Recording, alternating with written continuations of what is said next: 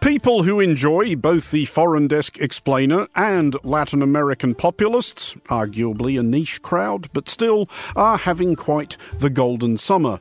The previous two foreign desk explainers have considered incumbent or incipient demagogues in El Salvador and Argentina, and almost as if to fulfill the journalistic maxim that 2 is a coincidence, 3 is a trend, this past weekend Guatemala startled conventional wisdom and confounded the confident predictions of pollsters by awarding its presidency in the second-round runoff to another self-styled swashbuckling crusader vowing to clean house, drain swamp, evict money lenders from temple, and so forth.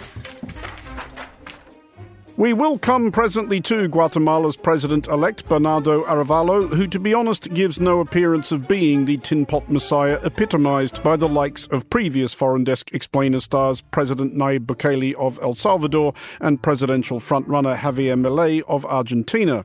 But Arevalo does seem to have benefited, as Bukele and Milei have, from an angry nihilism at large in the electorate. Of the 5.5 million Guatemalans who voted in the first round of this election, roughly a quarter either spoiled their ballot or didn't deign to fill it in.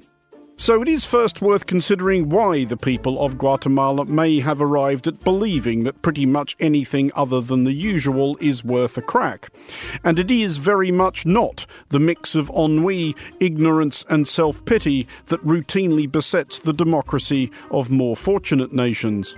It is with great humility that today we accept this victory that the people of Guatemala have given us. They expressed themselves at the ballot box and officially through the Supreme Electoral Court, which, with 93.62% of the votes counted, has certified the results, and that this is the people shouting, "Enough of so much corruption." We thank each single citizen who today made an effort to leave their home and cast their vote, regardless of which option they chose. To participate in the elections is an act of defense of democracy, and in this historic moment, it was also an act of bravery by every single person who cast their vote. Para salir de casa a emitir el voto. Guatemala is 17 million people straddling Central America in between Mexico, Belize, Honduras and El Salvador. It is poor and violent, if perhaps not quite as poor and violent as some of its neighbours. It appeared, at least prior to Arevalo's startling triumph, to be joining a few of those neighbours in a collective backslide into authoritarianism, locking up journalists, haranguing judges into exile, and at one point attempting to elbow Arevalo out of the election, which instead boosted his appeal immensely. We are using all the legal tools of what is left of our democracy in Guatemala. There's a lot of stake. The decision communicated by prosecutor Curuchiche is outside of his functions. Neither the public ministry nor a court can suspend a party's legal status, even less in the middle of an electoral process. Guatemala is also, as both cause and effect of its poverty and violence, chronically corrupt. Transparency International's Corruption Perceptions Index places Guatemala firmly in the basement, alongside such proverbial basket cases as Afghanistan, Lebanon, and the Central African Republic. A court found former Guatemalan President Otto Perez guilty of leading a massive customs fraud scheme while in office. The scheme allowed businesses to evade import duties in exchange for bribes. More than a dozen others, including Perez's vice president, were convicted in the scam. And though it is very far from the worst of Guatemala's problems, it is also one of, frankly, far too many countries in the Latin American region which have basically given their capital cities the same name as the country: Guatemala City, Mexico City, Panama City, San Salvador, Brasilia. Oh. Even the Central African Republic, the world's least imaginatively named country, managed to come up with something better than that.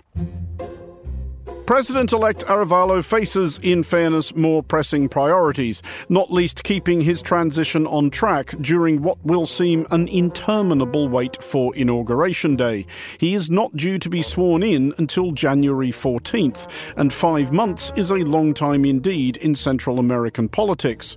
So far, at least, the incumbent, the dreary conservative, President Alejandro Giammattei, who was prevented from standing by term limits, is making all the right and proper noises, congratulating Arevalo and promising an absence of shenanigans. It at least gives everyone, Arevalo included, a decent stretch to ponder the kind of president he may be. We are very excited. We have hope. There is light at the end. If one only skims over the bold type on Bernardo Arevalo's resume, his credentials as an unbesmirched anti-establishment outsider appear hotly disputable. Now 64 years old, the former career diplomat has been Guatemala's Deputy Minister of Foreign Affairs and Ambassador to Spain, and his father, Juan José Arevalo, was himself President of Guatemala. Arevalo's opponent in the second-round runoff was not able to bait him with this too enthusiastically, however.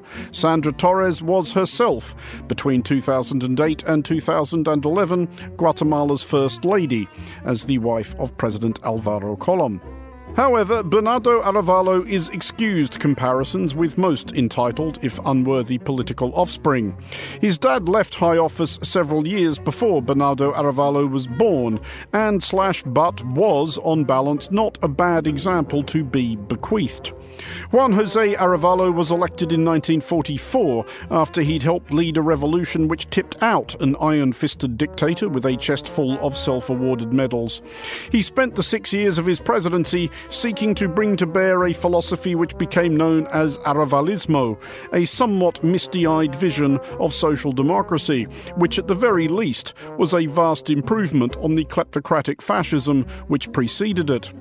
He handed power voluntarily over in 1951 to his ally Jacobo Arbenz, who got coup d'état in 1954 as part of the United States' then prevalent policy of deposing any vaguely left-of-centre elected Latin American leaders in favour of a motley assortment of thugs, crooks, bunglers and tyrants more willing to act in the interests of US banana corporations.